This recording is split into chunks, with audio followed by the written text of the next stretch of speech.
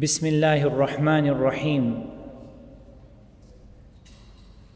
الحمد لله رب العالمين والصلاة والسلام على عبد الله ورسوله نبينا محمد وعلى آله وصحبه أجمعين. اللهم علمنا ما ينفعنا وانفعنا بما علمتنا وزدنا علما يا حي يا قيوم يا رب العالمين.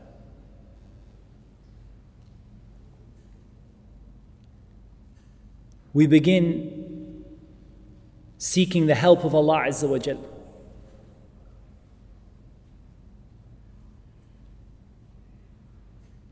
Praising Him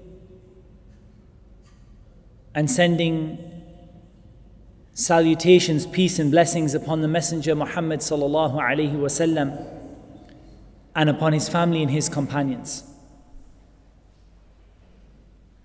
And we begin by asking Allah Azza wa Jal, Al-Hayyul Qayyum, to teach us what will benefit us and to benefit us with what He teaches us and to increase us in knowledge.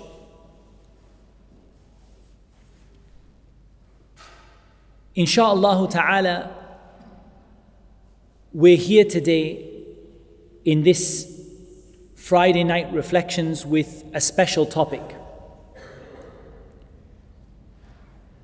And I have a very clear reason for wanting to deal with this topic here.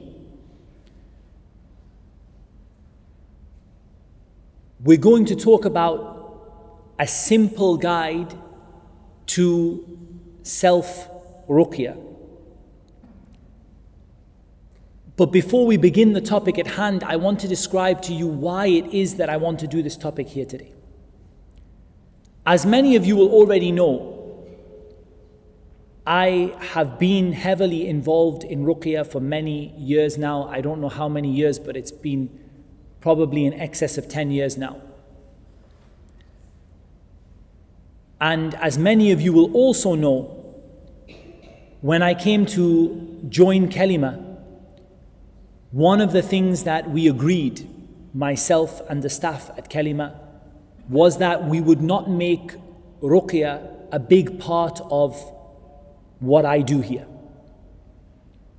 And there is a very clear set of reasons for that. Kalemah is a center for new Muslims, and it has its objectives and its goals, and it's not a Ruqyah center. And therefore, we came to an agreement that there would be only a limited amount of time and effort dedicated to this topic because it doesn't fall under the strategic objectives of the center, which makes perfect sense and made perfect sense to me.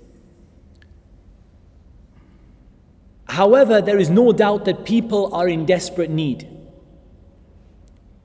And gradually, as the years have passed, and it's coming to almost 3 years, maybe 2.5 years with Kalemah, the pressure to respond to these kind of cases has become increasingly great.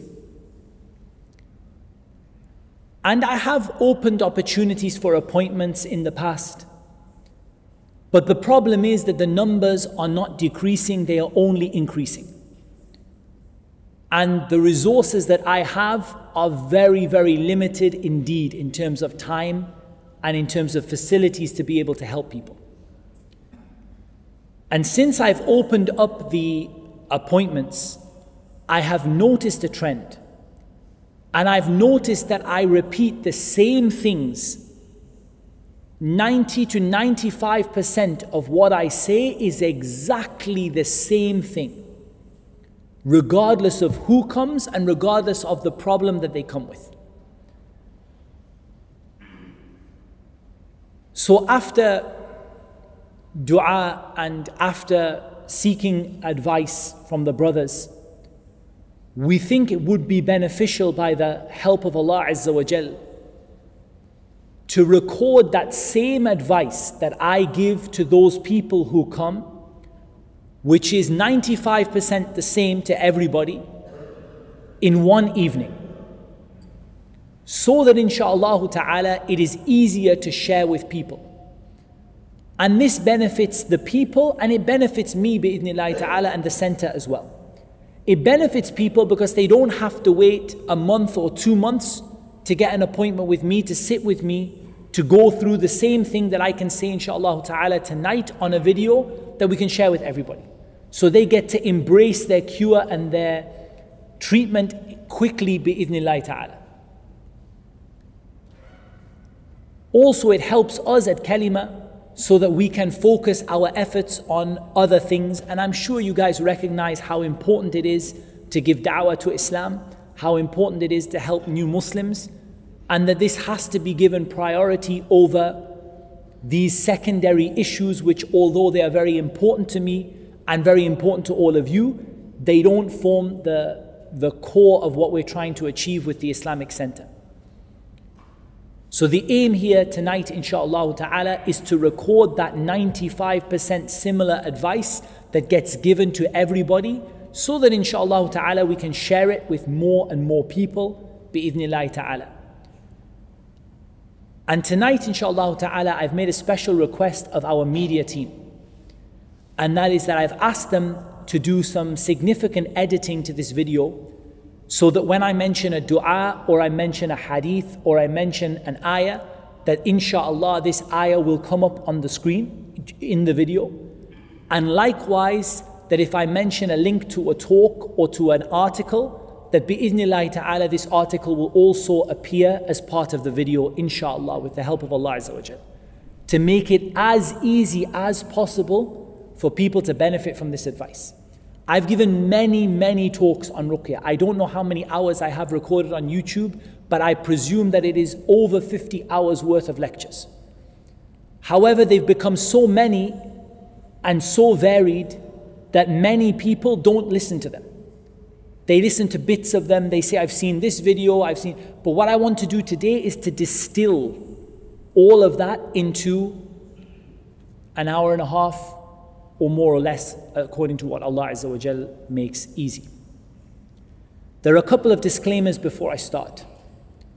The first disclaimer is that I am unlikely to have a lot of time today to deal with people's questions. And that's because the topic at hand is pretty big, and also the number of people who will have questions is expected to be quite large. I'm expecting the number of people who have questions to be quite a lot. The purpose of this video is to decrease the pressure on the center with questions about Ruqyah, not to increase it. So we might have to be a little bit strict about how we deal with those things after the class today, inshallah. The second thing that we're not set up for doing today is we're not set up for doing any Ruqyah today. We're in a masjid, in a classroom setting, for the purpose of teaching people how to perform this treatment, bi'idhnillahi ta'ala. If anyone today becomes unwell or becomes disruptive through no fault of their own, I'm sure, we would kindly ask the people who have brought them to take care of that, maybe outside or at the back of the masjid, because the importance of dealing with this class here today is more important than the treatment of any one individual. So I'm not going to stop the class to treat somebody who falls over in the back, which has happened before. Inshallah, there are some volunteers here from Kalemah, and bi'idhnillahi ta'ala they'll help. But the main purpose here today is to learn not to treat people.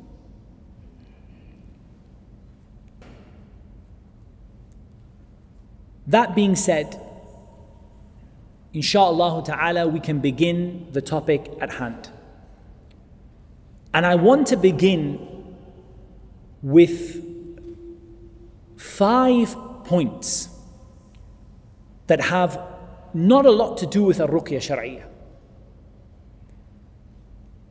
They are 5 points, and I don't say by any means they are the only 5, but they are 5 points which I believe form the basis of getting out of every musibah, every calamity, every problem that befalls anyone.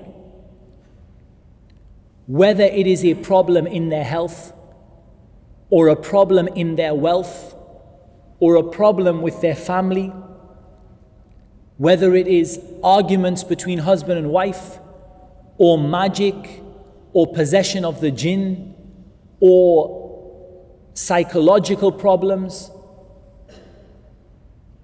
or whether it's problems in people's work or jobs, there are certain, maybe 5, we might get to 6, key points that must be understood as an introduction. And wallahi, I genuinely believe that these are some of the most neglected points when it comes to people's problems. People run from, one side of the earth to the other to solve their problems. They visit countless number of shuyukh, scholars and tullab al-ilm. They send emails, they go for counseling, they do all sorts of things. But so few of them give attention to these specific issues. And they're somewhat unrelated to ruqyah. There's a little overlap, but generally these are absolutely fundamental. The first is al-aqeedah, a person's belief and their creed. And I believe this is absolutely fundamental in a person getting relief for the problems that befall them and the problems that happen to them. How many people come and they don't have proper knowledge of who Allah is? They are following practices from other religions which have been falsely attributed to Islam. They have beliefs which oppose the belief of the Prophet ﷺ and his companions. And so the very first place we must start is where the Prophet ﷺ started with. And that is the correctness of a person's belief. For the better part of 13 years, the Prophet ﷺ stayed in Mecca teaching the people La ilaha illallah. Because if your belief in La ilaha illallah is flawed, then everything you do after that will be flawed. And it doesn't matter if you do the best ruqyah and the most effective, or that you go to the best counselor or the best raqi. If the soil is full of poison, the seed will never grow. So absolutely the first step, and I'm going to inshallah ta'ala at this point ask the brothers to link to some lectures. The very first step is for a person to correct their aqeedah, their belief, their creed, their iman in Allah subhanahu wa ta'ala. To correct what they believe in their heart. Giving truth to what Allah and His Messenger sallallahu alaihi wasallam brought. Those fundamental beliefs that define them as a Muslim. If these are not right, ikhwani, then in the vast majority of cases, the ruqyah will be ineffective or of limited effect. And yes, we can do ruqyah, as we will see later on, for non-Muslims, but the reality is, if you want maximum effect in ruqyah or in getting rid of any problem, problems with your kids, problems with your money, problems with your life, then it has to start with your belief. Your belief is what corrects the rest of your actions. Didn't the Prophet ﷺ say, "Ala inna fil jasadi mudgha, idha salahat salaha al jasadu kulluh, wa idha fasadat fasada al jasadu kulluhu, ala wa hiya al qalb." Aw kama qala sallallahu alayhi wa sallam. Indeed, in the body there is a piece of flesh. if it is correct, the whole body will be correct. And if it is corrupt, the whole body will be corrupt, and it's the heart. So we begin by correcting the heart, by correcting belief. Because wallahi, if you don't have that, then it's not your health that I fear for, but it's your iman that I fear for. And wallahi, I will tell you something. If your belief is correct, then I can't promise you a cure in this dunya. But if your belief is correct, then bi'idhnillahi ta'ala, if you don't get it in this dunya, then wallahi al-azim, insha'Allah ta'ala, you will get Jannat al-Firdaus in the akhirah. And if your belief is not correct, you may well get a cure in this dunya, but what will be waiting for you in the akhirah? Except for loss after loss after loss. So the first thing we do to remove the masa'ib, the calamities that befall us, is to correct our belief.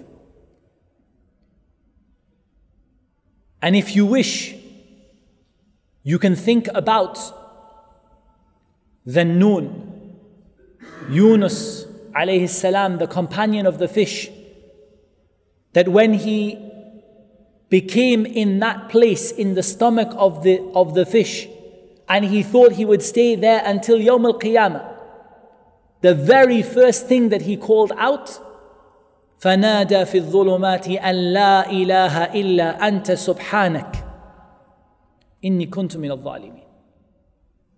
The first thing that he called out was the statement of aqeedah, the statement of tawheed.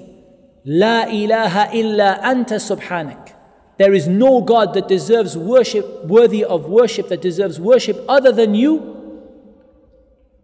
Exalted are you, free of you from all imperfections. So he affirmed his tawheed, his belief in Allah, before anything and everything else.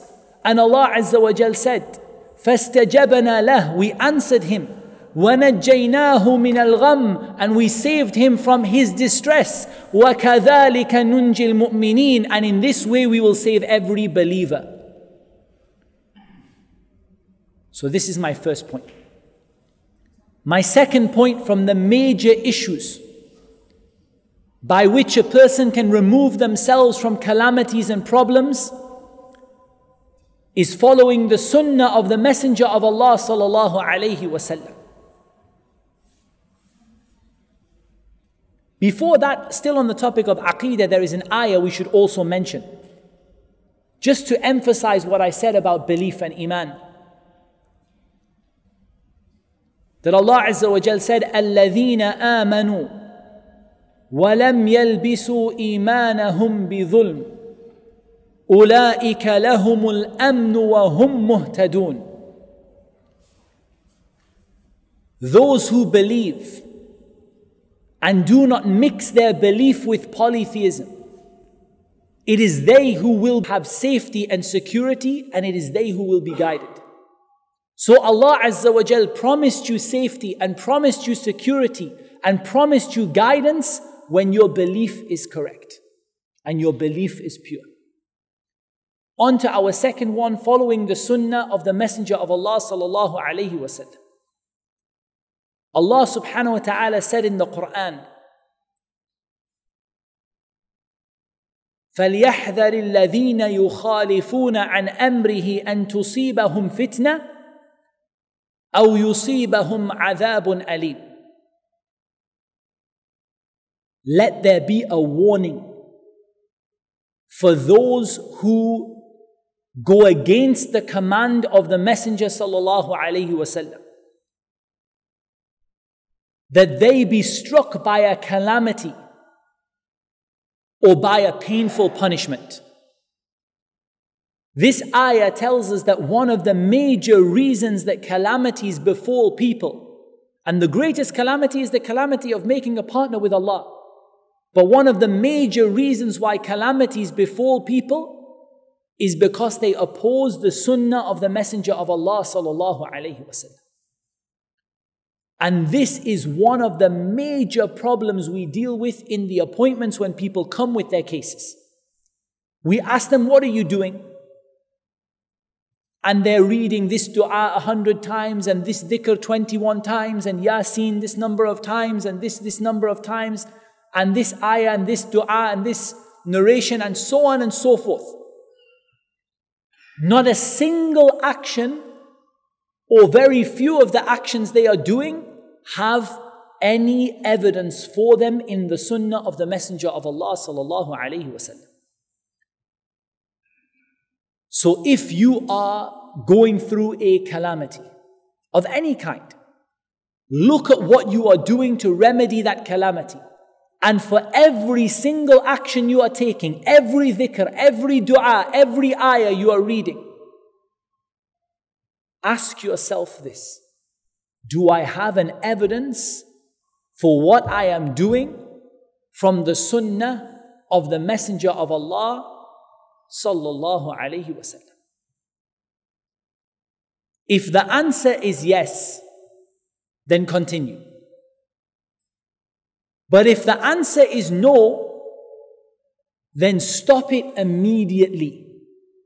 And note that evidence is not my shaykh said or this shaykh said or someone who goes to classes told me that this is the right thing to do. And evidence is قال Allah, Allah said, i.e. something from the Quran. Or قال Rasulullah, Rasulullah sallallahu alayhi wasallam said, something from the Sunnah, with a sahih isnad or a hasan isnad, with a chain which is reliable.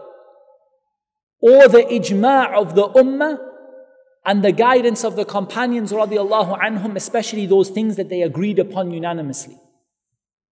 This is an evidence. Everything else is nothing but an opinion. And I repeat again that so many people, if not the majority of people who come to see me for these cases, the first thing I see them doing is that huge amount of the actions they are taking, the remedies they are taking, the books they are reading, the du'as they are making are weak, fabricated, false, with no evidence.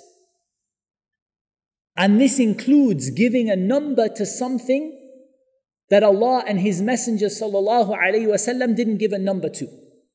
So if somebody says, I say, لا إله إلا الله وحده لا شريك له له الملك وله الحمد وهو على كل شيء قدير. This is from the Sunnah. I say it 37 times in the morning and 37 times in the evening. We say stop. Where did you get this number from?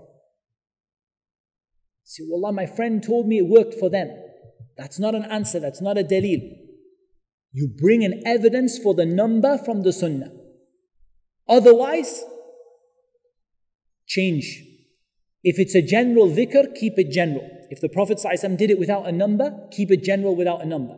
If he did it with a number, follow the number that he did it with. So everything you're doing, go back through and start asking yourself, is this in accordance with the Sunnah with an evidence or not?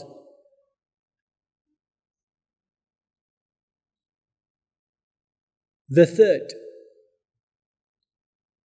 at-tawbah, repentance. It has been famously said, no calamity ever befell a person except because of sin, and it was never raised up except because of at-tawbah. Tawbah is the absolute key. Absolutely, tawbah is the key when it comes to removing and getting rid of calamities and problems that people suffer from. Really, honestly. And again, what I notice from a lot of people coming for appointments, what I notice mostly from them is I notice people come and they will say things like, Alhamdulillah, I don't do that many sins. Or Alhamdulillah, I'm a good Muslim. The person who says this only proves their own ignorance, nothing more than that. Because every one of us commits sins in the day and the night. And if you don't recognize that, that is your own ignorance. That is not the fact that you are a good Muslim and you don't commit sins. That's the fact that you just don't know the sins that you commit. So start by recognizing that you and I are servants of Allah who sin in the day and the night. And perhaps you'll link to some resources to help you with that, to recognize those sins. And then recognize that the reason you are in the problem you are in is because you have not yet made tawbah to Allah Azza wa Jal. A sincere tawbah.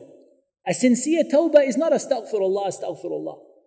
A sincere tawbah is where you admit the sin that you have done and you stop doing it and you feel regret for having done it and you make an intention never to do it again. And if it involved the right of someone, you repay that right and you make up for that right.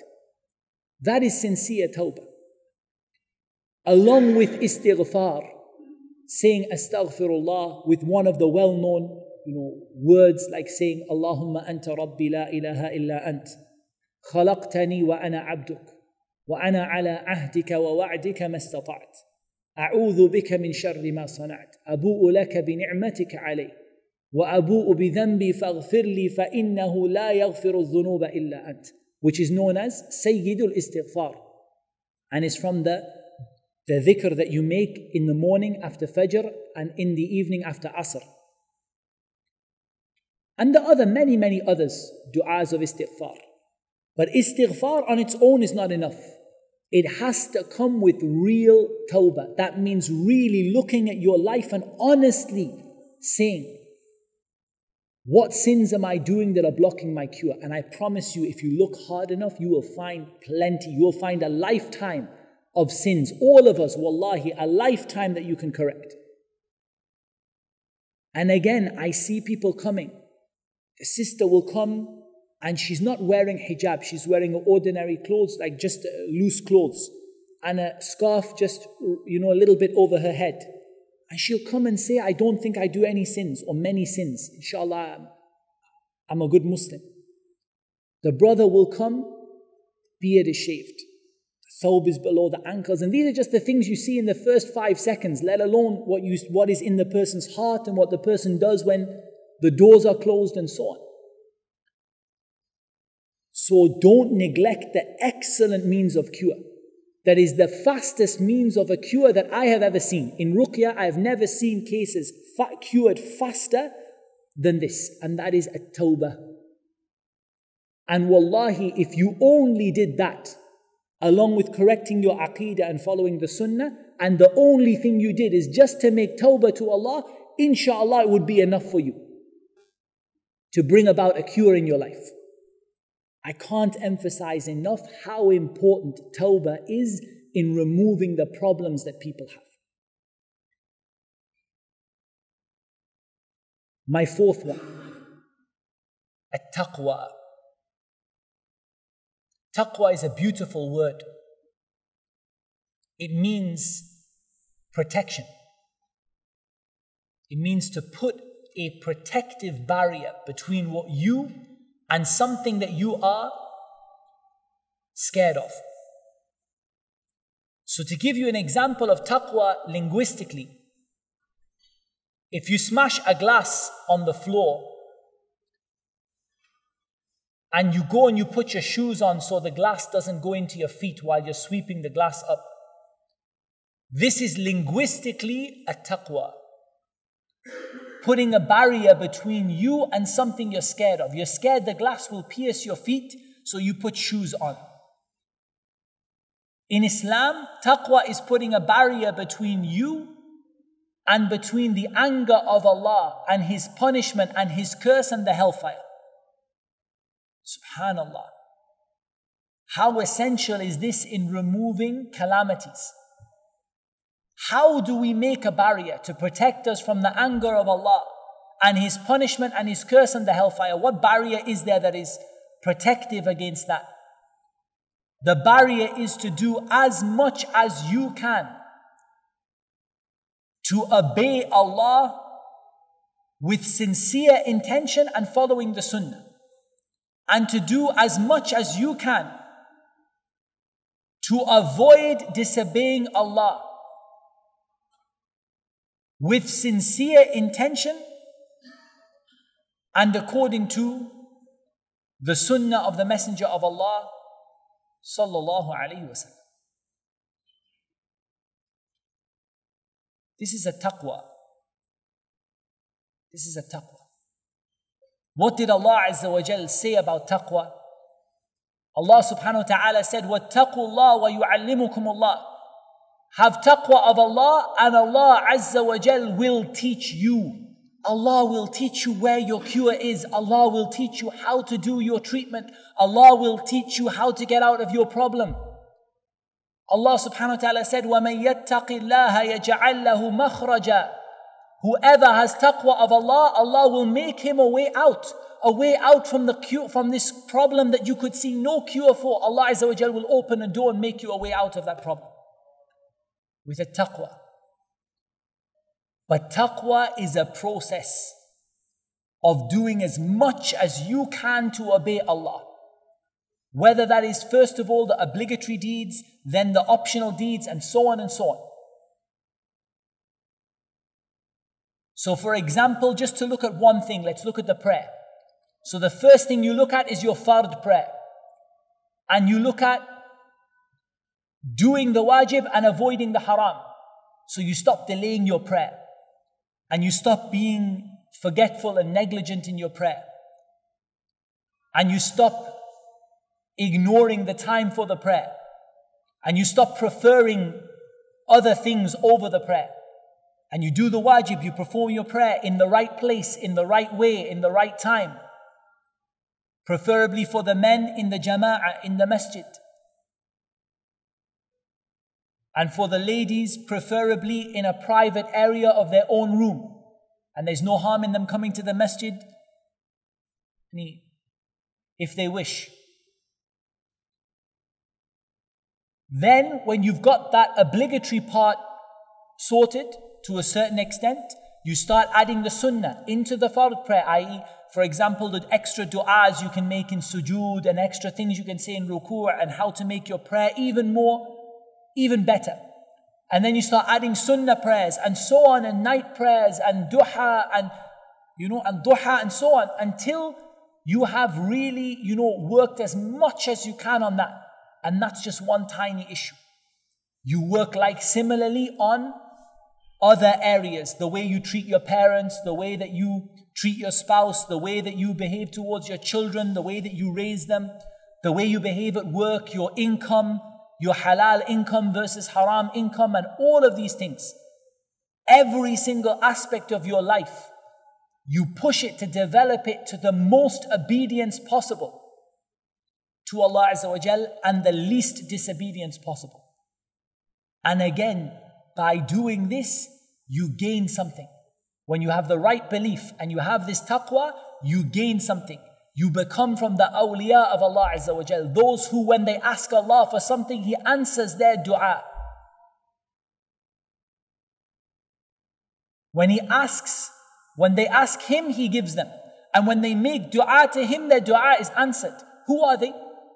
ألا إن أولياء الله لا خوف عليهم ولا هم يحزنون الذين آمنوا وكانوا يتقون.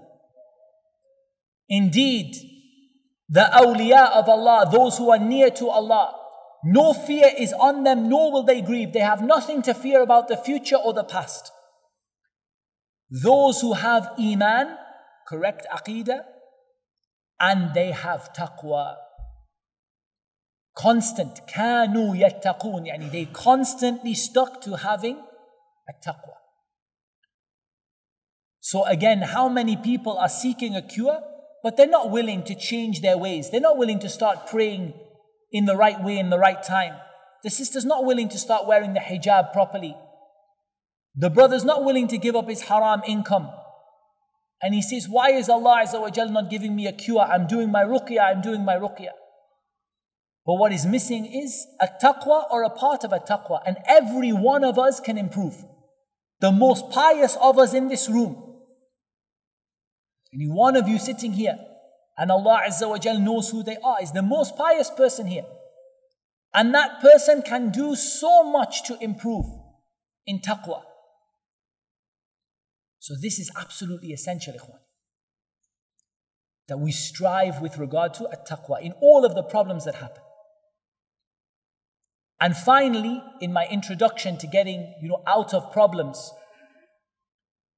ad-du'a, or al-dhikr wa du'a. Dhikr and du'a. How many people go from one side of the world to the other side of the world to get a cure? And wallahi, if they raise their hands in the right way, with sincerity, Allah Azza wa Jal would answer them without them leaving their home. Without them leaving their home. But they have become accustomed to asking people and not asking Allah. And I wrote a little blog post on my website about the issue of someone says, like the ruqyah, the stuff you've given me is too much. Just give me one thing I can do. One thing you can do, keep your tongue moist with the remembrance of Allah. Keep on making dua. And there are many, many forms of dua that we can give you, we can recommend. I recommend that you go to a reliable website, for example, du'as.com, or you get a copy of Fortress of the Muslim, and you look yourself for du'as that are from the Sunnah. Remember, from the Sunnah, not ones that got made up by somebody, from the Sunnah, that relate to your problem. Anxiety, depression, family troubles, marriage problems, ruqyah issues. There are plenty of adhkar and dua that the Prophet ﷺ used to do for every kind of issue and problem. Some are general, like they're du'as for every problem. Some are specific for particular kinds of problem. Two that I would highly recommend for people who are in extreme anxiety, or three, for people who are in extreme anxiety and distress. Number one, the dua of Yunus alayhi salam. La ilaha illa anta subhanaka inni kuntu min al-zalimin. There is no God worthy of worship but you. How free you are of all imperfection, how perfect you are. Indeed, I was from the wrongdoers. Tawbah, I was from the wrongdoers. I was committing sins. Accept my repentance. And Allah said, فَاسْتَجَبَنَا لَهُ وَنَجَّيْنَاهُ مِنَ الْغَمِّ وَكَذَلِكَ نُنْجِي الْمُؤْمِنِينَ. We answered his dua, we saved him from his distress, and we will save the believers from the same way, the same dua. Secondly, the dua of Ayyub. أني مسني الضر وأنت أرحم الراحمين. What happened to Ayyub? Ayyub was rich, Ayyub was happy, Ayyub had many children. He had farms, he had cattle, he had everything that he needed. And Iblis was jealous. And Allah Azza wa Jal wanted to test Ayyub through Iblis. So Allah Azza wa Jal allowed Iblis to affect Ayyub, first of all in his worship, like the wiswas and the whispering. And when that didn't work, in his wealth. So all his wealth left him. And when that didn't work, in his children, so all of his children died. And when that didn't work, in his wife, to the point that even his wife went away from him and he was left with absolutely nothing. And he remained praising Allah Azza wa Jal and thanking Allah subhanahu wa ta'ala. And then he made this dua. فَاسْتَجَبَنَا لَهُ. We answered his dua. وآتيناه أهله ومثلهم معهم رحمة من عندنا وذكرى للعابدين. And we gave him his family back. And again, even more on top of that.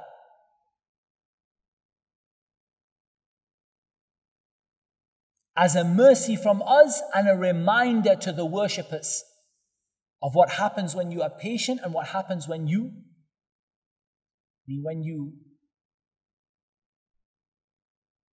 make this dua. And the third dua, and by this is not by means the only ones, but the third dua that I would highly recommend is the dua Allahumma inni a'udhu bika min al-hammi wal-hazan وأعوذ بك من العجز والكسل وأعوذ بك من البخل والجبن وأعوذ بك من ضلع الدين وغلبة الرجال.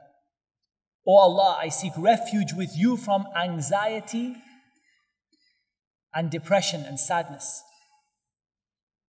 and from inability and laziness. Yani from inability, I'm not able to get a cure for my problem. Or laziness, I could get it, but I'm too lazy to do it. And from stinginess and cowardice, too scared to do it.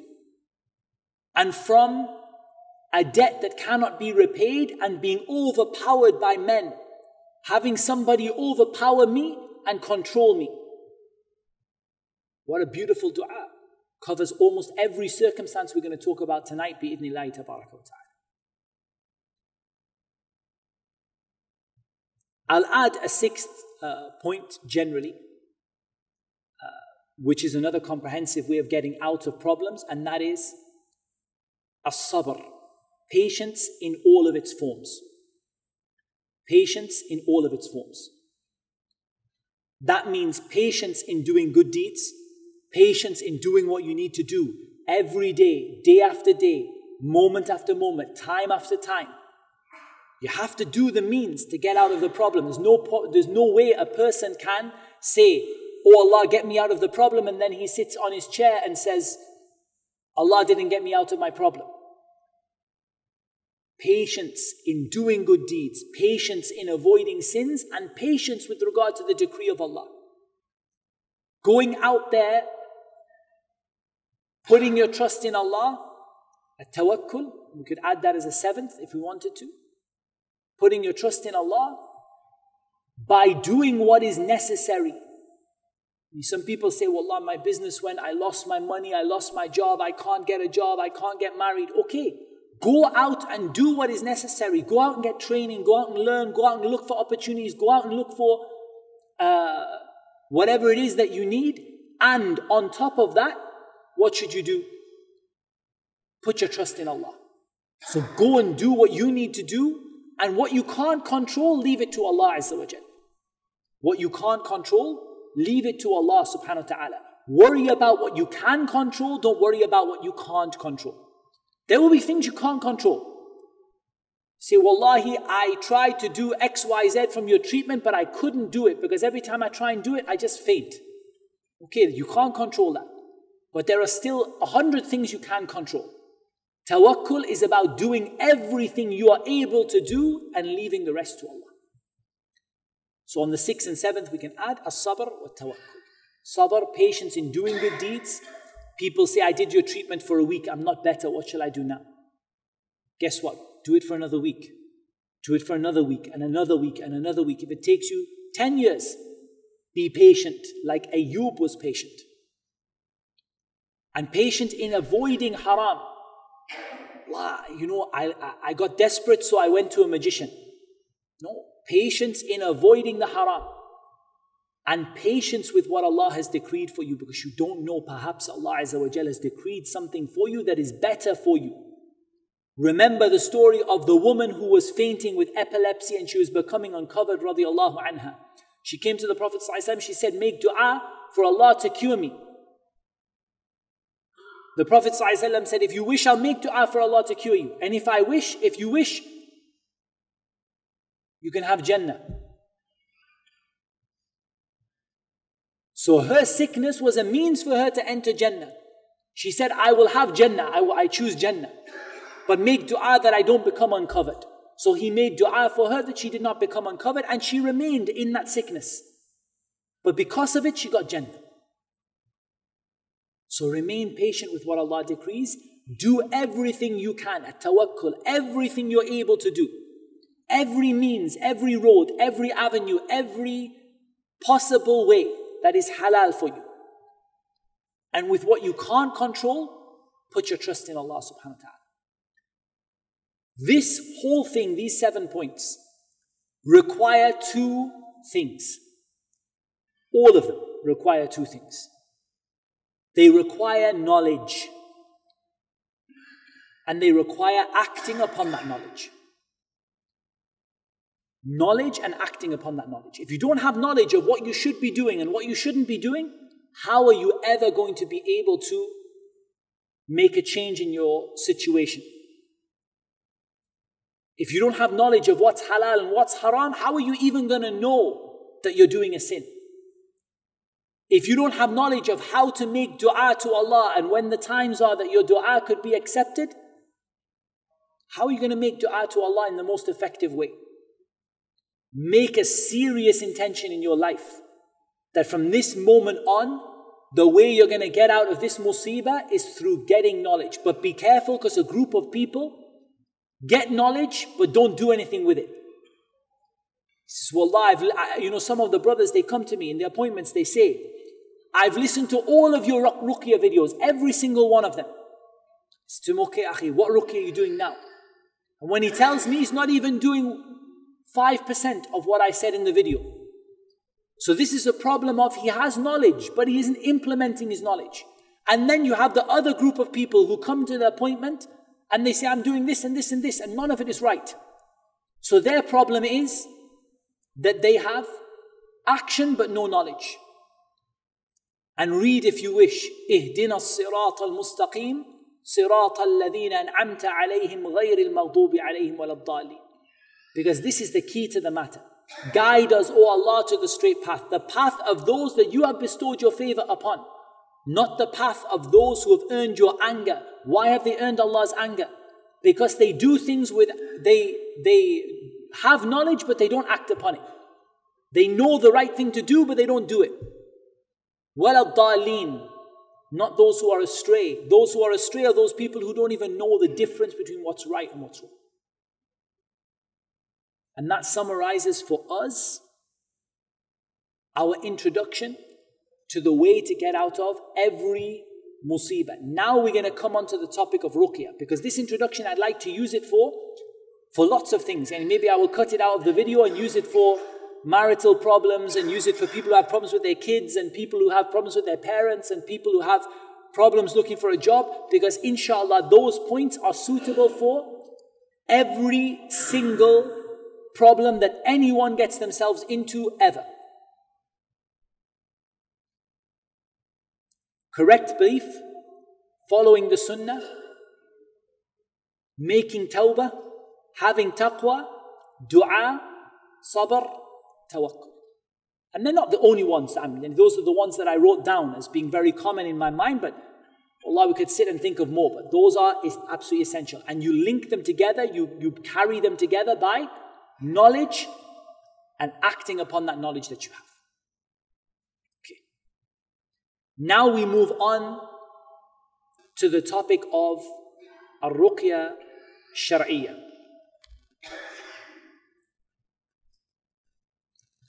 And I want to start by saying that most people, the problem they have with these videos is that they are searching for either, they're searching for like a custom solution.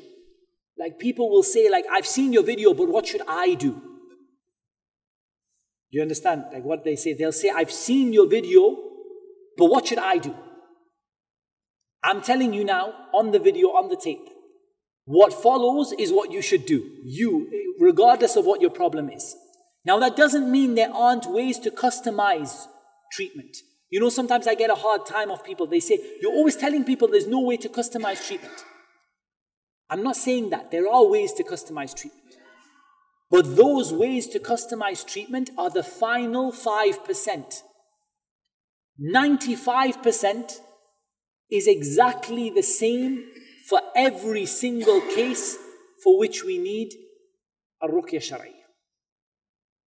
Therefore, in this video, rather than going into loads and loads of detail, if you want the detail, you can get it from the website, from the other lectures, from the blog posts. I talk about what do you do if this happens, what do you do if this happens, what about if it's this particular problem, and you can customize it.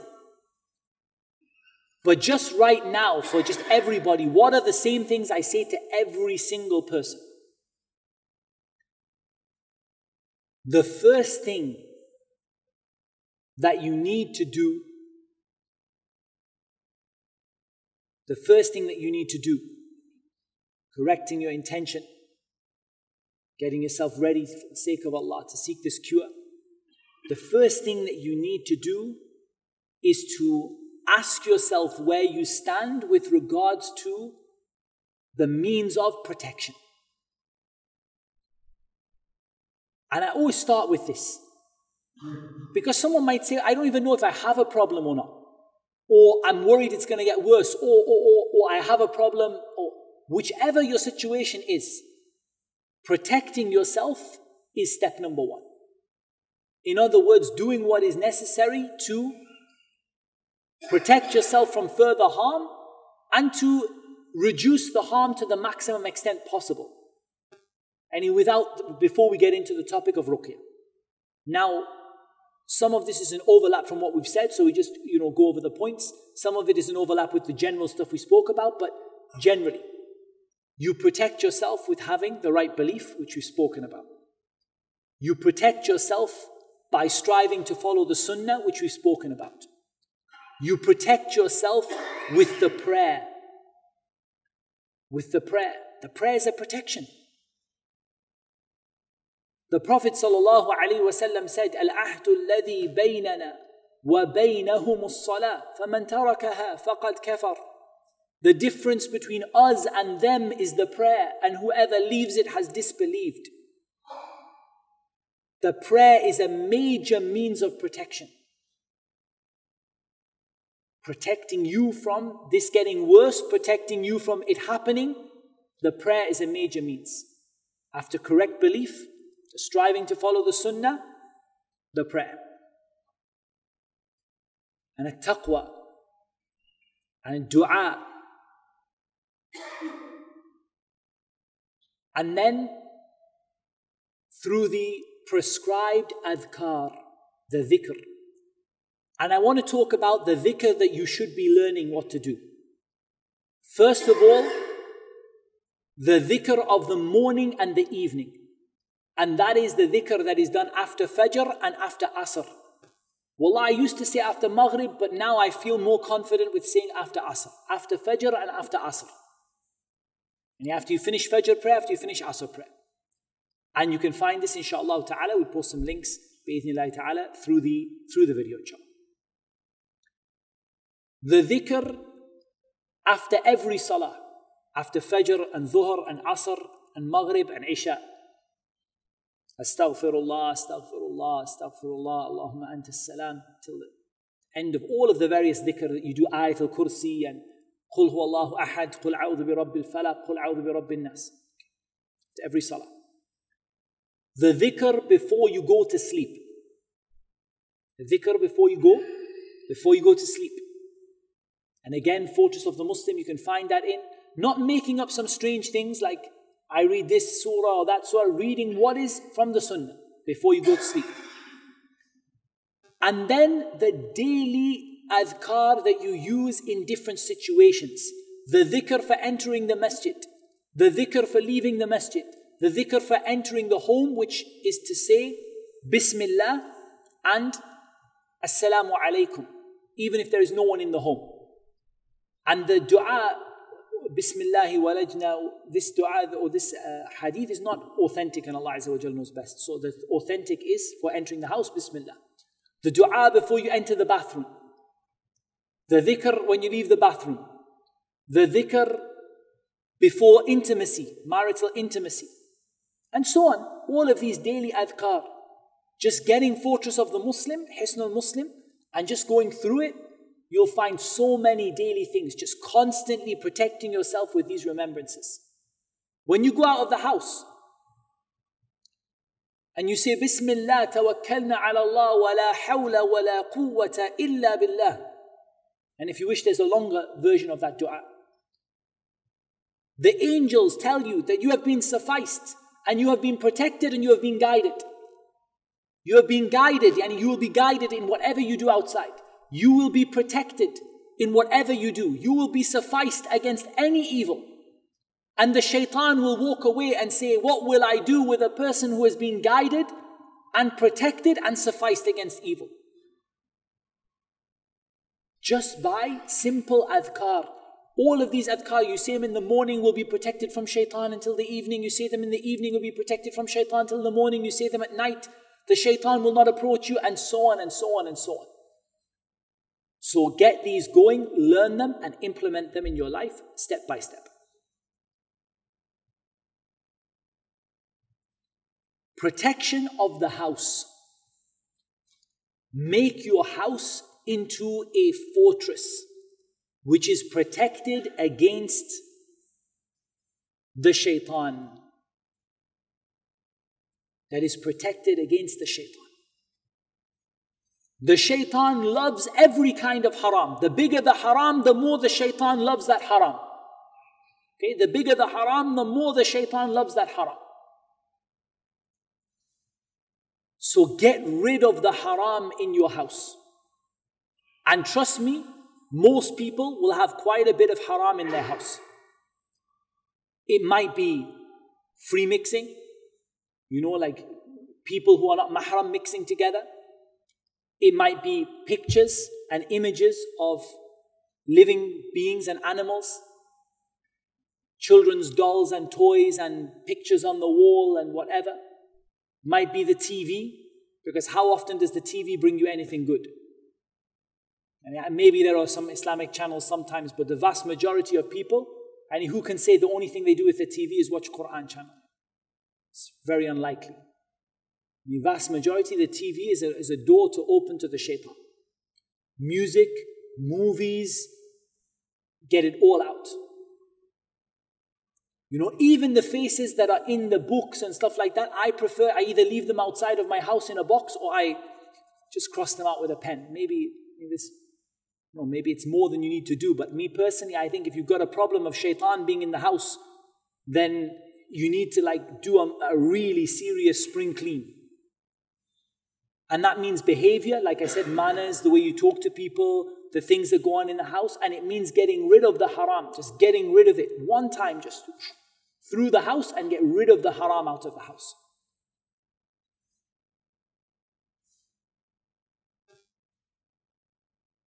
Make the house a place of prayer. So that could be the ladies are praying in the house. It can be that the men are praying their sunnah in the house instead of in the masjid, because the sunnah is to pray your sunnah in the house. A place of reading Quran, not a place where the Quran is just playing. Too many people do that. Place, they say, I play the Quran all day. Do you listen to the Quran when it's playing? وَإِذَا قُرِئَ الْقُرْآنُ فَاسْتَمِعُوا لَهُ وَأَنصِتُوا لَعَلَّكُمْ تُرْحَمُونَ. When the Quran is being recited, be silent and listen to it and be silent so that you may receive mercy. So I'm not in favor of just having the Quran playing all day and all night. And if you want to play the Quran, play it and listen to it and think about it. Have the house a place full of knowledge and learning, a place where the poor are welcome, a place where you give sadaqah. Make the house a place where the shaitan just hates to be. And you will see a big protection against the shaitan and a big help in moving forward in the cure. Okay. Having talked about protection, we now come on to the actual method of Ruqyah itself. And just for those who maybe don't know fully what Ruqyah is the treatment of sicknesses and afflictions through the recitation of the Quran, the names of Allah, and the authentic dua and adhkar which are reported from the Prophet sallallahu alaihi wasallam. And Ruqyah can be used for any kind of sickness and affliction.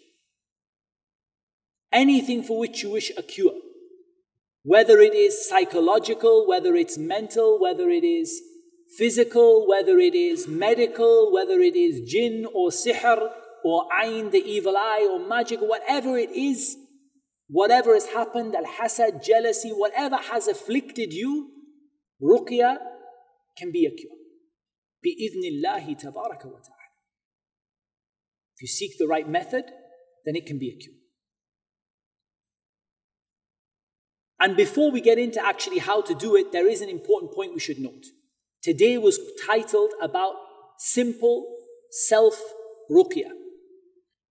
And there's a reason why I say self-ruqyah. And by self-ruqyah, by the way, I have a wider definition than some people. I mean ruqyah on yourself or ruqyah within your family and friends. Like where you're not involving a raqi.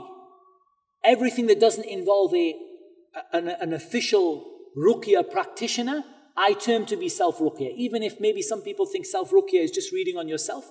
I mean, maybe, like they say, la mushahata fil istilah. There is no harm in terminology. But for me, when I say self-ruqyah, I mean ruqyah that does not involve a professional qari or reciter or raqi or whatever it is. You don't go to anyone or bring anyone to the house. Ruqyah, you do it on yourself. Or if you can't do it on yourself, a family member does it on you. You know, husband for wife, wife for husband, you know, father for son, son for father, that kind of thing. Or, you know, at the most distant case, one of your friends who maybe is a little bit more experienced than you or has a little bit of knowledge, inshallah, they go and do it. Why do I spend all my time saying self-ruqyah, self-ruqyah, self-ruqyah? Any of you who have an affliction will realize that treatment is usually significantly long. Proper treatment is usually a long time. Not always. Some people get cured in an hour, some people in a day. But a lot of people go on for a number of months and some of them for years of needing regular treatment. You won't find a raqi, and Allah Azza wa Jalla knows best, anywhere in the world. Illa man rahim Allah, except the one Allah makes it easy and has mercy upon. You will not find anyone who has that much time for you. They'll give you 10 minutes every month. Or they'll give you, you know, like ruqyah jama'iyya, where they just put you in a room with like 50 other people and read on you at the same time. They won't give you the attention you need. They won't give it to you, the attention you need, because at the end of the day, nobody has that much time to give to that many people. Right now, I think I have at least 150 requests in my inbox that I haven't even been able to look at yet. And I don't even do ruqyah. I'm not even like dedicated to ruqyah. I work with new Muslims and non-Muslims, and that's my main goal here. And probably if I open the doors tonight, we could add another 150 on there as well. You know, like easily, you know, like then it just spirals. And then one person, you help them and then they tell 10 other people and then they come, and it's just not sustainable. It's not doable. You can't do it. Now, I'm not saying you should never, ever, ever go to a raqi. Sometimes there's a place for it. But where do I want you to start? I want you to start with ruqyah on yourself and ruqyah within your family unit. This is the sunnah, by the way, generally. There's nothing wrong with going to someone for ruqyah. That's also from the sunnah. But the better and the way that is better for your iman and better for your nearness to Allah and better for your cure is self-ruqyah. And generally, I've done some statistical, analysis from all the patients I've dealt with and other people's patients as well. And I can really say with a lot of confidence that those who get the quicker cure are those who are doing self-treatment. They may be supplementing that self-treatment with some help from time to time, but generally they are the people who are doing self-treatment. And if you ask me, who am I most willing to help? The ones I love helping are the ones who come to me and say, I watched your video, I did the instructions, I'm doing this, this, this, and this. I found one small problem. In your video, you said this, but it's not working, this particular issue. Could you just answer that for me? Those people, I'll stay up late to answer them. I'll get up early to answer them. Because I can see that they really are doing everything they can. And, maybe it's my fault that I missed out something in one of the videos or I didn't explain it clearly. And so I appreciate those kind of questions. But what I don't appreciate are those people who will say, for example, I've got a big problem, I'm desperate, help me. So, okay, have you tried to use the resources? I can't do it, help me. That's not going to get you anywhere. That's just going to get you put to the back of the queue. And when Allah makes it easy, I never say no, to anybody. But You know, like it's not going to get you to the front of the queue. What is doing the best you can. Someone says, I've been treating myself for 3 months, I've observed this and this. Do you have any suggestions? And generally, that's what we want people to be doing with relation to the professional ruqah, the people who do ruqyah professionally, because their best use is to use them like a consultant. And where you go to them to ask them for the things that you couldn't get out of the basic, regular, treatment. That being said, we now come on to the treatment itself, and this is true for 95% of cases. 95% of cases, bi'idhnillahi ta'ala.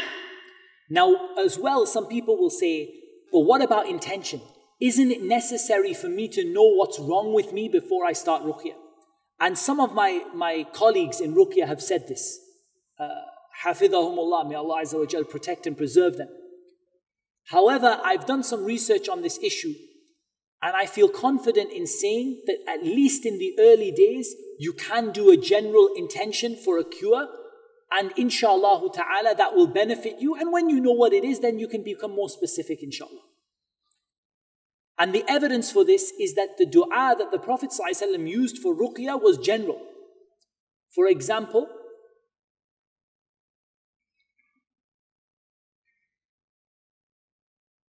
Allahumma Rabb al-Nas adhib al-Ba's washfi anta al-Shafi la shifaa illa shifa'uk shifaan la yughadiru saqama. This dua is general. Make the problem go away, O Lord of mankind. Cure, and you are the curer. A cure that leaves no sickness. The Prophet ﷺ did not say, Adhib al-sihr Rabb al-Nas. Make the sihr go away, Lord of mankind. Adhib al-jinn Rabb al-Nas. Make the jinn go away, Lord of mankind. Adhib al-marad al-nafsi Rabb al-Nas. No, he said, Adhib al-Ba's. Whatever is wrong with them, make it go away. And in some du'as, the Prophet ﷺ combined between multiple things. Bismillahi arqiq, min kulli shay'in yu'dhik, aw kulli aynin hasid, Allahu yashfik. In the name of Allah, I perform ruqyah for everything that is harming you. Sickness, illness, mental, psychological, jinn, sihr, whatever it is, from anything that is harming you. And so all of these different du'as, this du'a, in the name of Allah, I make ruqyah for you for everything that is harming you, for every envious eye, for every magic, for every envious eye. There's a lot of versions of this dua that combine many things in one dua. And since they combine many things in one dua, that it gives us the permissibility of doing a general ruqyah with a general intention of a cure, at least until we know what is specifically wrong. And I do very much respect those brothers, Jazakumullahu khairan wa hafidhahumullah, who speak about specific intention for ruqyah.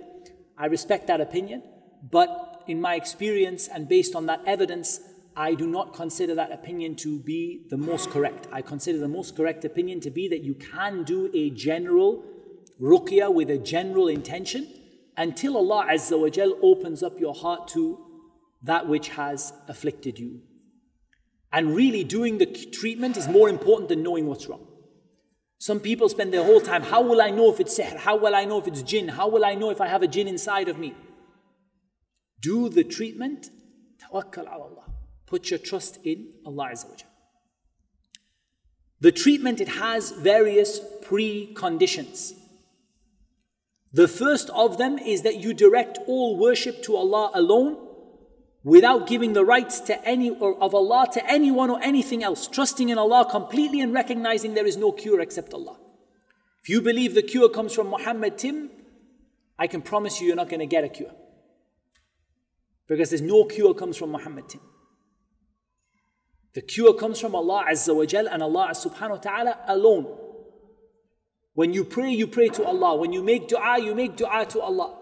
When you sacrifice, you make your sacrifices for Allah. Everything you do is only for Allah. You don't give a share to Jibreel alayhi salam. You don't give a share to the Prophet sallallahu alayhi wasallam. Totally worshipping Allah Azza wa Jal alone and knowing that your only hope of a cure comes from Him and nobody else.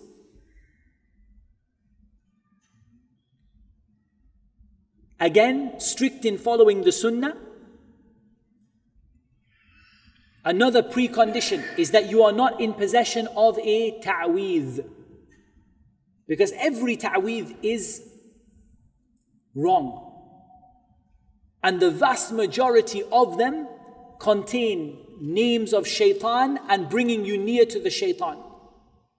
And I've mentioned about this extensively in other videos. You can refer back to them, inshallah. Maybe we'll put a link in this video for them. But you can see opening ta'weez where the person says, Wallahi, ayatul kursi, nothing else. You open it up, Iblis is written inside. What ayatul kursi is this? Wallahi, I didn't know. I thought it was my local imam. He's so nice. He just wrote it for me. He told me it's ayatul kursi. Ya akhi, he just wrote Iblis's name 7 times. Iblis, help me, Iblis. And you're carrying that around on your neck? What cure will you get from Allah Azza wa Jal? Ta'weez are haram in every case, from the Quran and from other than the Quran. As was the well-known opinion from Ibn Mas'ud, radiyallahu ta'ala anhu wa ardah. The ta'weez are haram from the Quran and from anything other than the Quran. And from other than the Quran, it's worse. And the vast majority, they tell you it's Quran. When you open them up, you will see Fir'aun, Haman, Iblis, Qattatil, Hattatil, Badhul, Baru, you name it, all the names of the shaitan. You'll see open disbelief. Calling upon Jesus, Jesus save me, Jesus help me, Jesus guide me. Open. This is from the person who got it from their local imam in the masjid. And I say again that the people who give these, some of them are jahil, they don't even know what they're writing, they just write, some of them are ummiyun. And sadly, some of these imams who give them, they are ummiyun, they're illiterate, they don't know what they write. They write Haman and Fir'aun and they think they're writing something from the Quran. And some of them are sahara, magicians, and that is the majority, sadly, who give out the ta'weez. And sometimes you ask them and they say, yeah, but I do good magic. وَلَقَدْ عَلِمُوا لَمَنِ اشْتَرَاهُ مَا لَهُ فِي الْآخِرَةِ مِنْ خَلَقٍ. The one who purchases this will never have any share in the hereafter. You don't cut that ta'weez off, you will never be successful in the dunya or the akhirah. Get rid of it quickly. There is a way of disposing of it. I have a video on that, I have an article on that, we'll link to it bi'idhnillahi ta'ala in the video. You get your house set up, you're praying your 5 daily prayers, and you have watched at least this video, minimum that you have watched this video, or this gathering we're doing today, minimum. Ideally, the more you watch, the better, because the other Ruqyah courses have more information, more detail, more specific circumstances, but whatever is easy for you, minimum you watch this video. Right, the next thing comes to preparing the environment to do Ruqyah in. There are 2 situations I want to talk about. Ruqyah upon yourself and other people where the other person is the same gender or you are a mahram to them. There's no strange, it's not a man with a strange woman. A man with his wife, a man with his daughter, a man with his sister, or a man with another man, or a sister with another sister, or a sister with her husband or her father. And this is the first situation. In this issue, the main thing we are concerned about is the patient's safety. Do not worry about yourself. It is very, very, very rare that you will get hurt. But the patient usually tries to hurt themselves. So make sure they are comfortable. Make sure if they faint, they're not going to fall and hit their head on something. Make sure there is not a kitchen knife within arm's reach or within the room in general. There are no things they can throw, because all of it, at times happens. At times happens. The biggest concern, and I repeat again, is the patient's own safety. They are much more likely to grab a knife and stab themselves than they are to grab a knife and stab you. Much more likely. So just make sure that the environment is safe. If they have a history and they're known to collapse and have a fit, make sure you can handle that. Make sure that you have them sat on the floor with a nice cushion around them where they are comfortable. Make sure that they're not in somewhere that they can kick out and kick against something hard, and they will. They will damage themselves or make themselves bleed. Some of them will take their heads and bang their heads against the walls and things. So make sure the area is safe and comfortable to the best of your ability. Also make sure it's safe in terms of distractions. Last thing you want are the kids running around. I don't think there's any danger to them, but it's not sensible, it's not practical when someone's unwell and you've got like extra people around you, just milling around, get rid of all the extra people. However, I do recommend that if you are able, you do ruqyah with a partner, and if you're doing self-ruqyah, you do it with someone else there in the room. You don't have to do that, but it's definitely best practice. Because it just means that there's one more person at hand to look after the situation, to help you out, to give you confidence. Shaitan preys on the lone sheep like the wolf. Try to have yourself another person around you. I always, did until now in Dubai because of the circumstances, but always I did ruqyah with a partner. Because you just have somebody who can take over, correct your mistakes, read from the mushaf when you forget your ayah, just generally be around. If the person starts maybe fitting, they can help you to just keep them calm and control the situation. So just look around you and be sensible.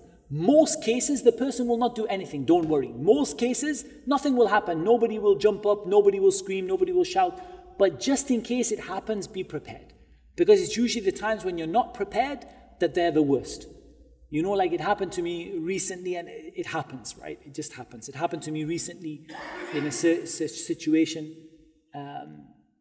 where I just, wasn't following my own advice. I wasn't well prepared. I was like, look, most of them, they don't do anything. And this one turned out to be violent to the nth degree, So I got my beard pulled and I got a few, slaps and punches and whatever, and a good few kicks and my various things thrown off of the desk and whatever.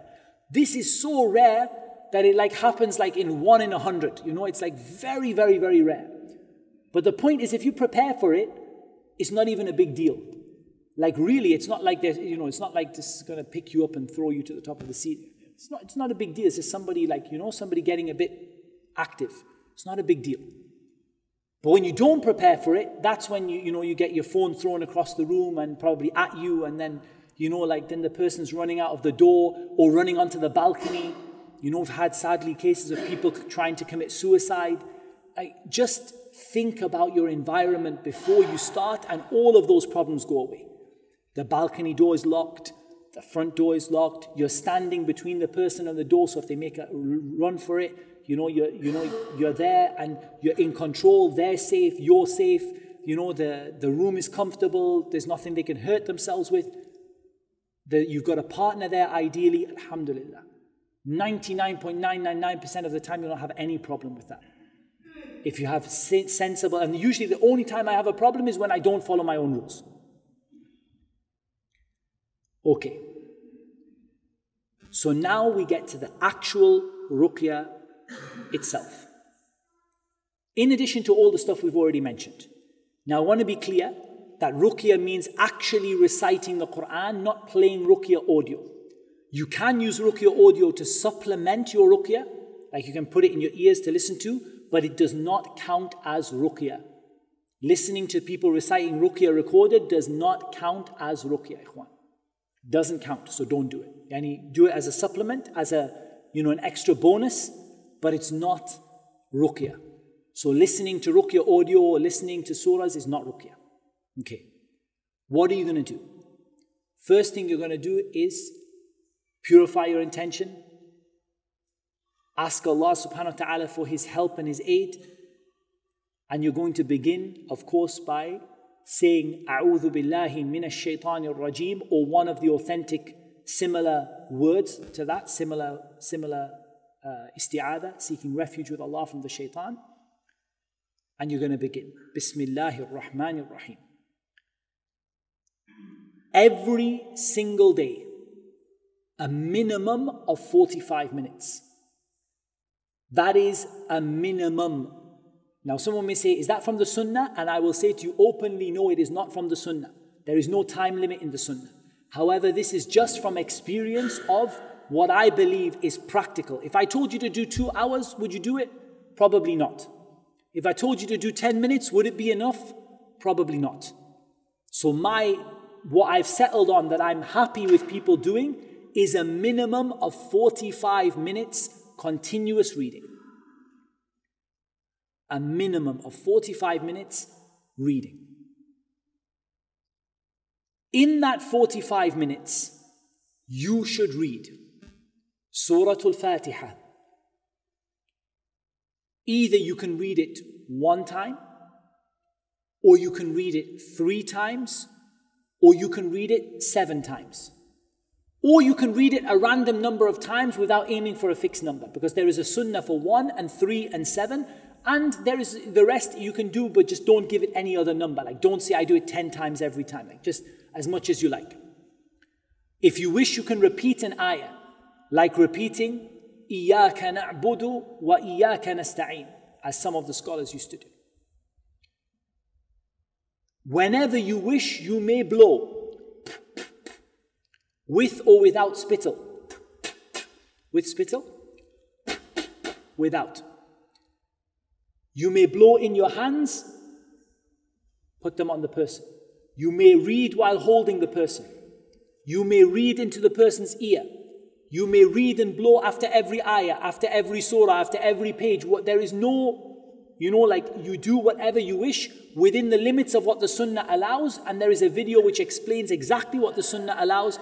And I will link to that video in this video. But just generally, you're reading the Quran. You're blowing, repeating where you like, blowing, putting your hand. Now this leads us to the second issue, which is when you are reading to a non-mahram, men over a woman, and she's not your mahram.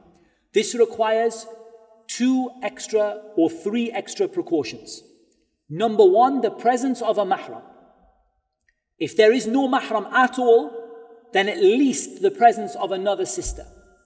And that other sister's job is to, all physical contact should be done, it doesn't get done by you.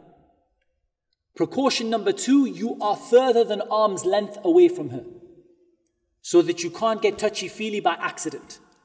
And so that if she goes to, whack you one, then hopefully, you minimize contact. And generally, I prefer to recite upon a sister from behind her head, from the back of her head. Because this means I don't have to worry about looking at her. I do not want to be in her face, because that means I'm going to be looking and not looking, and it's all a bit messed up. She's in her proper full hijab, and you're reading from behind her, so that you could, even if you looked up, the only thing you can see is the back of her hijab and nothing else.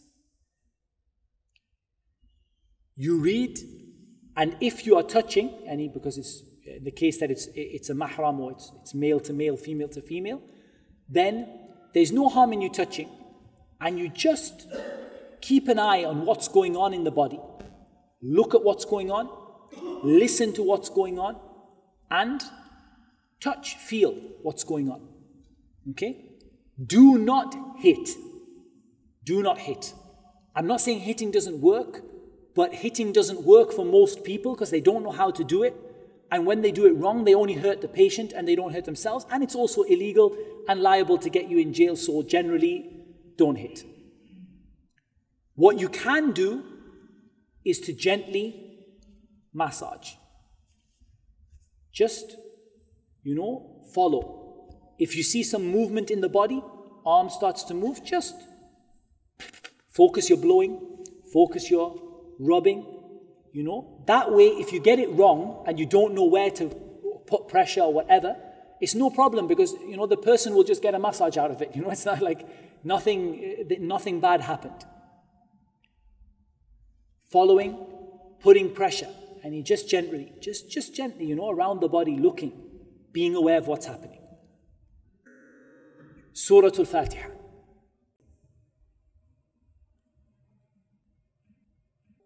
Ayatul Kursi.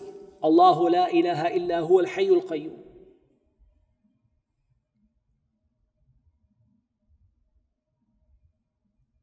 قل يا أيها الكافرون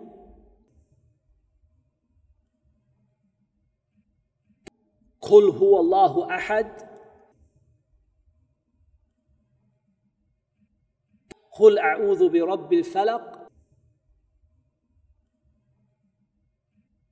قل أعوذ برب الناس.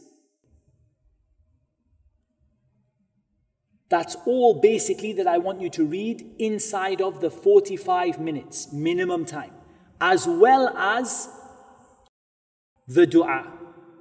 And there are many du'as that you can make, but for example, from among the du'as that you can make, Allahumma rabban nas adhhib al-ba's washfi anta ash-shafi la shifaa illa shifaa'uk shifaan la yughadiru saqama. From the du'as that you can also make is to say Bismillahi alladhi la yadurru مع اسمه شيء في الأرض ولا في السماء وهو السميع العليم. From the du'as that you can make are the du'as that start with أعوذ بكلمات الله, and there are maybe 4. أعوذ بكلمات الله التامة من كل شيطان وهامة ومن كل عين لامة أعوذ بكلمات الله التامات من غضبه وعقابه ومن شر عباده ومن همزات الشياطين وأن يحضرون أعوذ بكلمات الله التامات التي لا يجاوزهن بر ولا فاجر until the end of the dua. أعوذ بكلمات الله التامات من شر ما خلق. And maybe there are more. However, when you're reading these for yourself, you say أعوذ. And when you are reading them on someone, you say أعيذك. أعيذك for a man, and أعيذك for a woman, and أعيذكم for a group.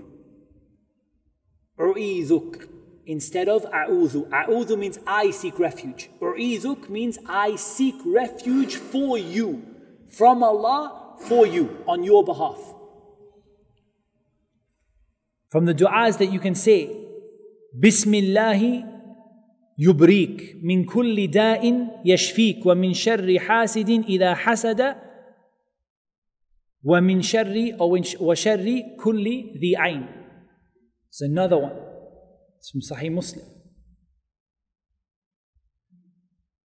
And as we said, بسم الله أرقيك من كل شيء يؤذيك ومن شر كل نفس أو عين حاسد الله يشفيك بسم الله أرقيك. And this is in Sahih Muslim.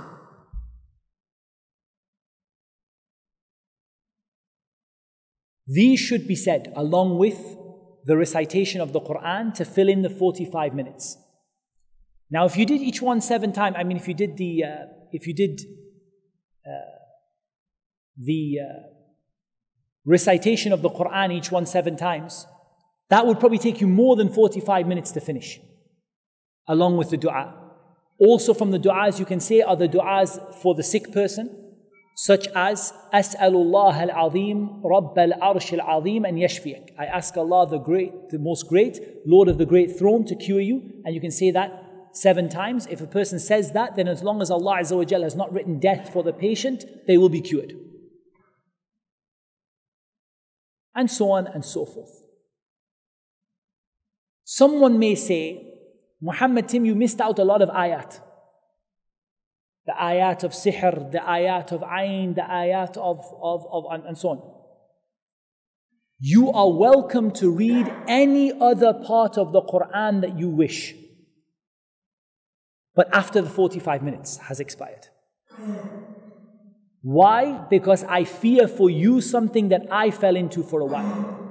Is that I would be reading Surah As-Safat instead of Qul a'udhu bi rabbil falaq and Qul a'udhu bi rabbin nas, which were revealed to treat these problems. And I would run out of time and I'd be like, subhanAllah, I didn't read the Quls. Because I was reading Surah As-Safat or Surah Rahman or Surah Al-Jinn or any other surah of the Quran. So what I now say is, in the first 45 minutes, only from those. After that, you may read from the Quran whatever you wish. including the various other ayat that I and other people who recommend for ruqyah have recommended. You may read any of them you wish, including the ayat of sihr, وَاتَّبَعُوا مَا تَتْلُو الشَّيَاطِينَ وَقَالَ فِرْعَوْنُ ائْتُونِي بِكُلِّ سَاحِرٍ عَلِيمٍ, and قَالُوا يَا مُوسَى إِمَّا أَن تُلْقِيَ وَإِمَّا أَن نَكُونَ أَوَّلَ مَنْ أَلْقَى, and so on and so forth. All of these different ones. You may read any of them you wish, but after the 45 minutes. Yani this is in your own free time. Yani. You may read as many of them as you wish.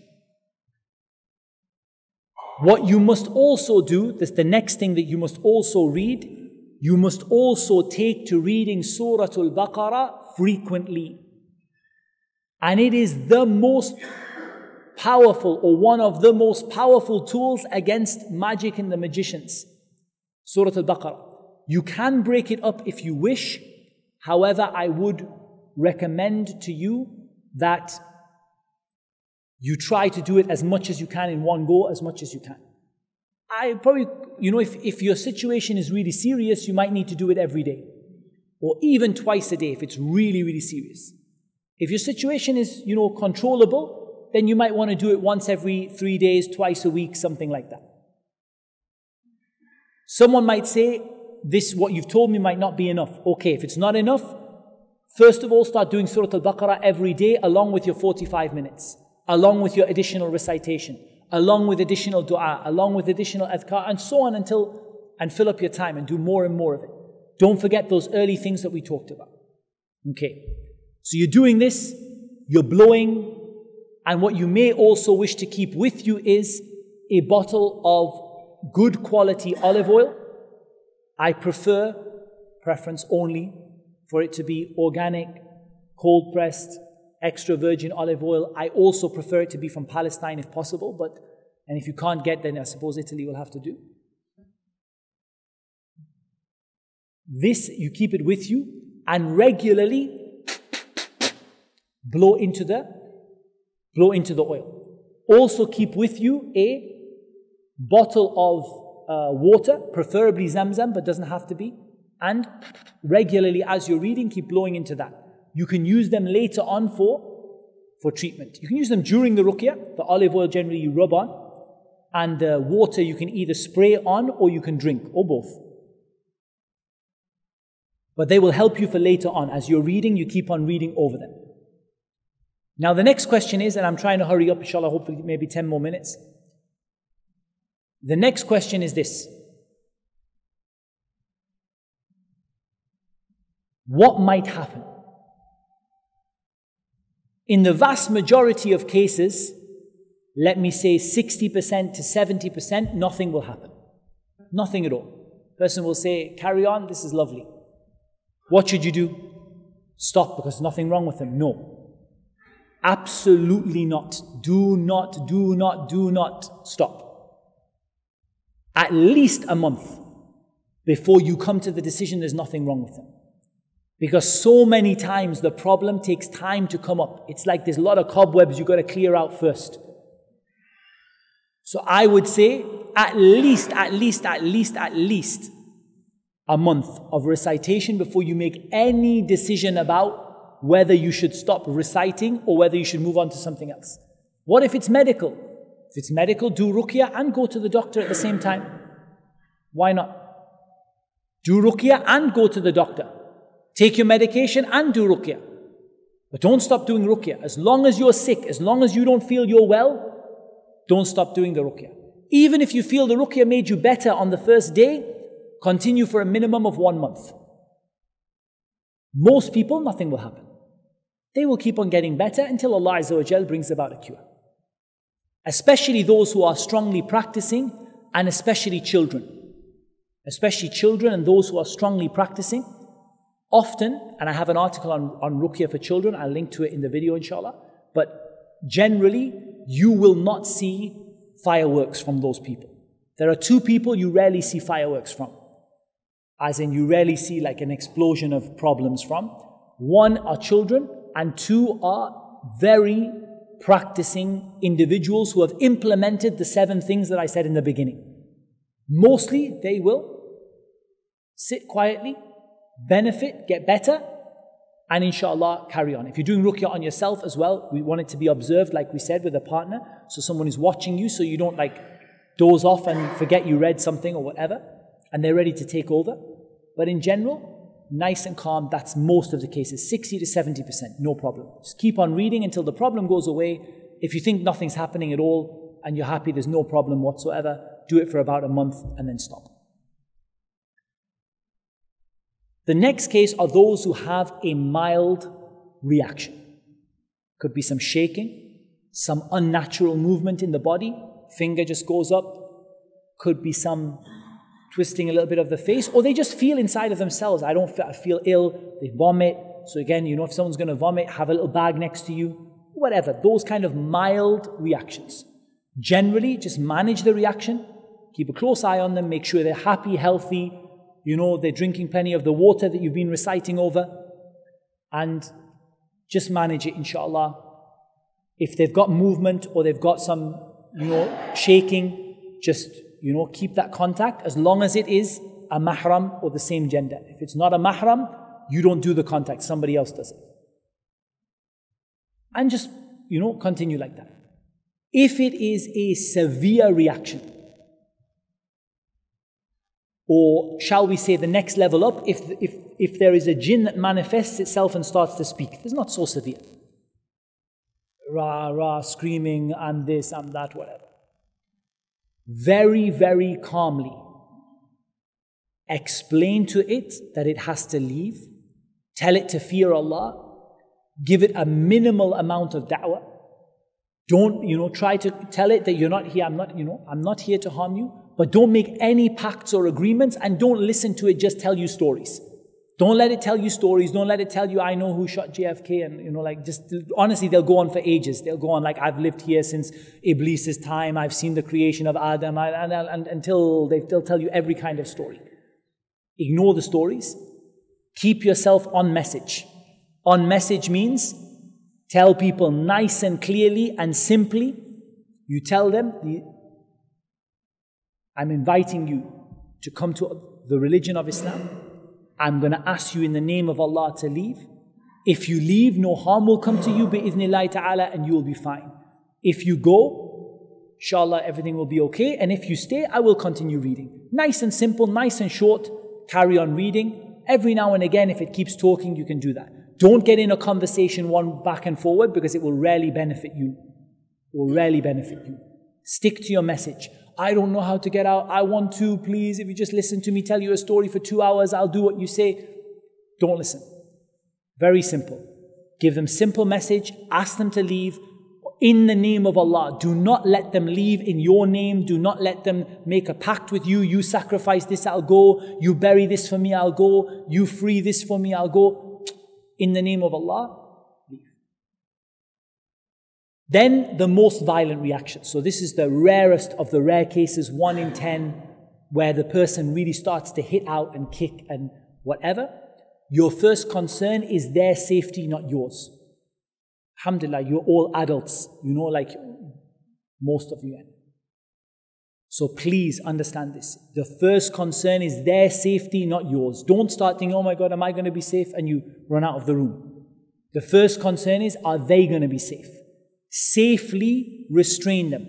That does not mean like punching them, kicking them.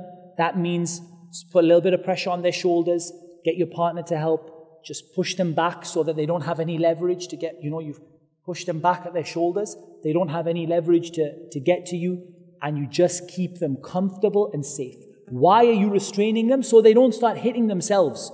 So they don't start beating themselves. So they don't start, stabbing themselves or whatever.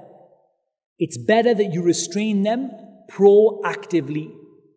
That means that you restrain them before they start breaking the house down.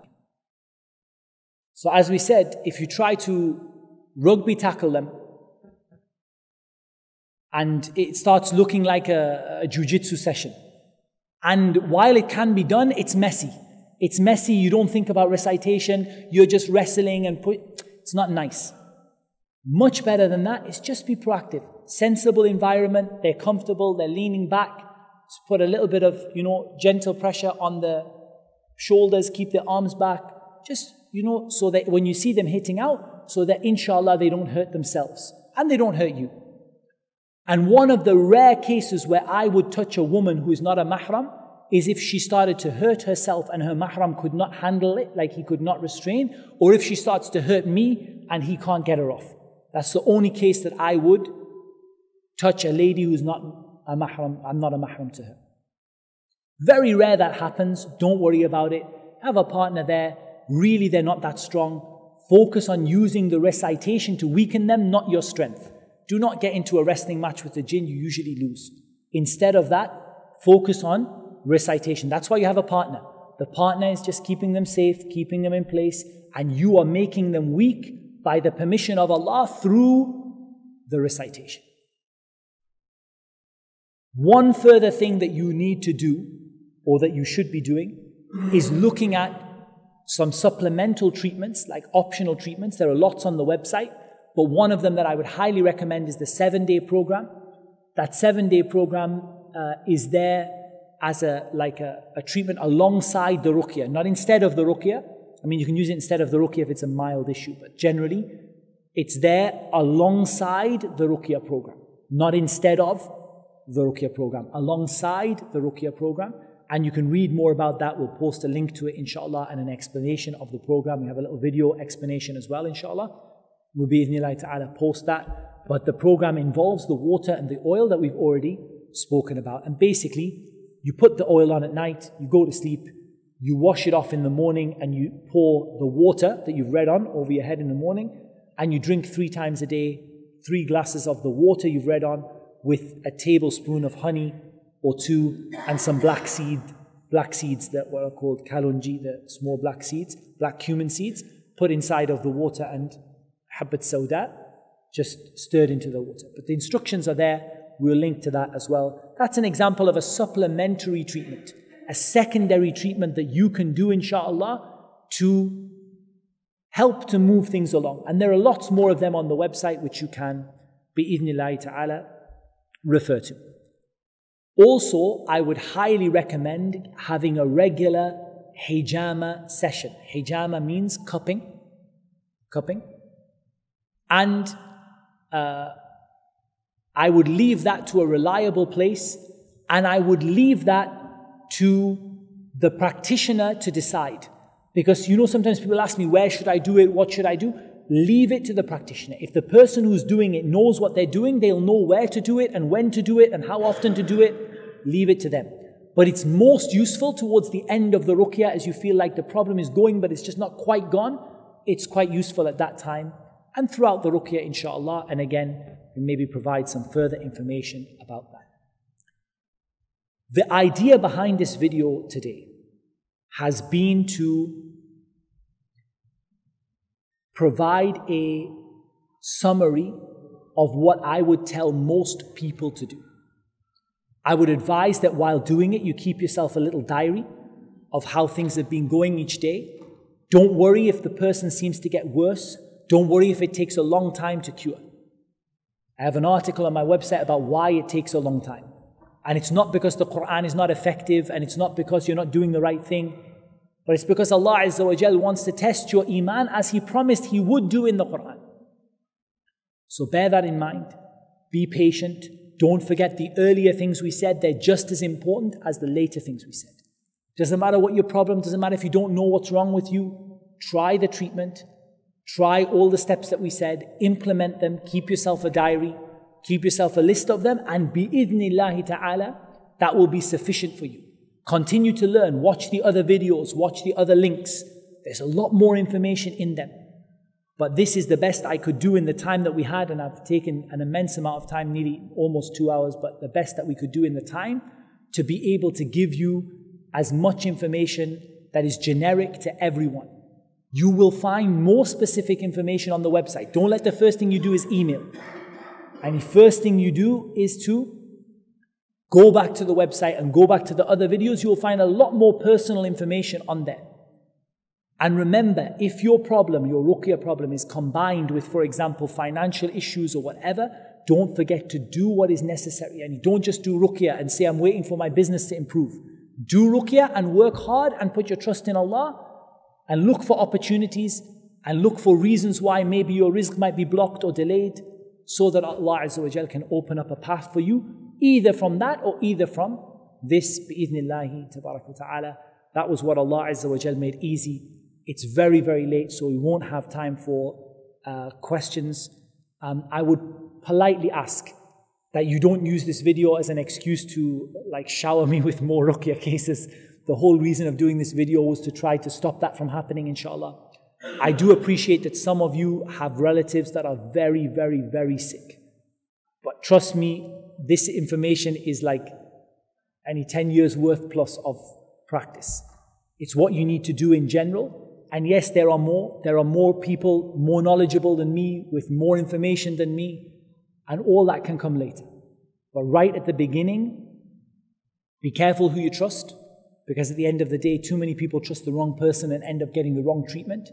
Better you limit the treatment and then slowly ask about it and implement it, be patient in it, follow the instructions given, and bi'idhnillahi ta'ala, it won't be long before you get a cure. And ask Allah subhanahu wa ta'ala al-azim, the Lord of the mighty throne, to cure all those people who have come with a sickness, whether it is a sickness of the mind or the body, whether it is a sickness relating to the jinn or relating to the evil eye. We ask Allah subhanahu wa ta'ala to make this video a benefit to all those people who watch it, to make it sincere for Allah Azza wa Jal's sake, to make it correct and to make it in accordance with the sunnah of the Messenger of Allah sallallahu alaihi wasallam. And in reality, I have no ability to do that by myself, except with the help of Allah subhanahu wa ta'ala. Subhana rabbika rabbil izzati amma yasifun, wa salamun ala al-mursaleen, walhamdulillahi rabbil alameen.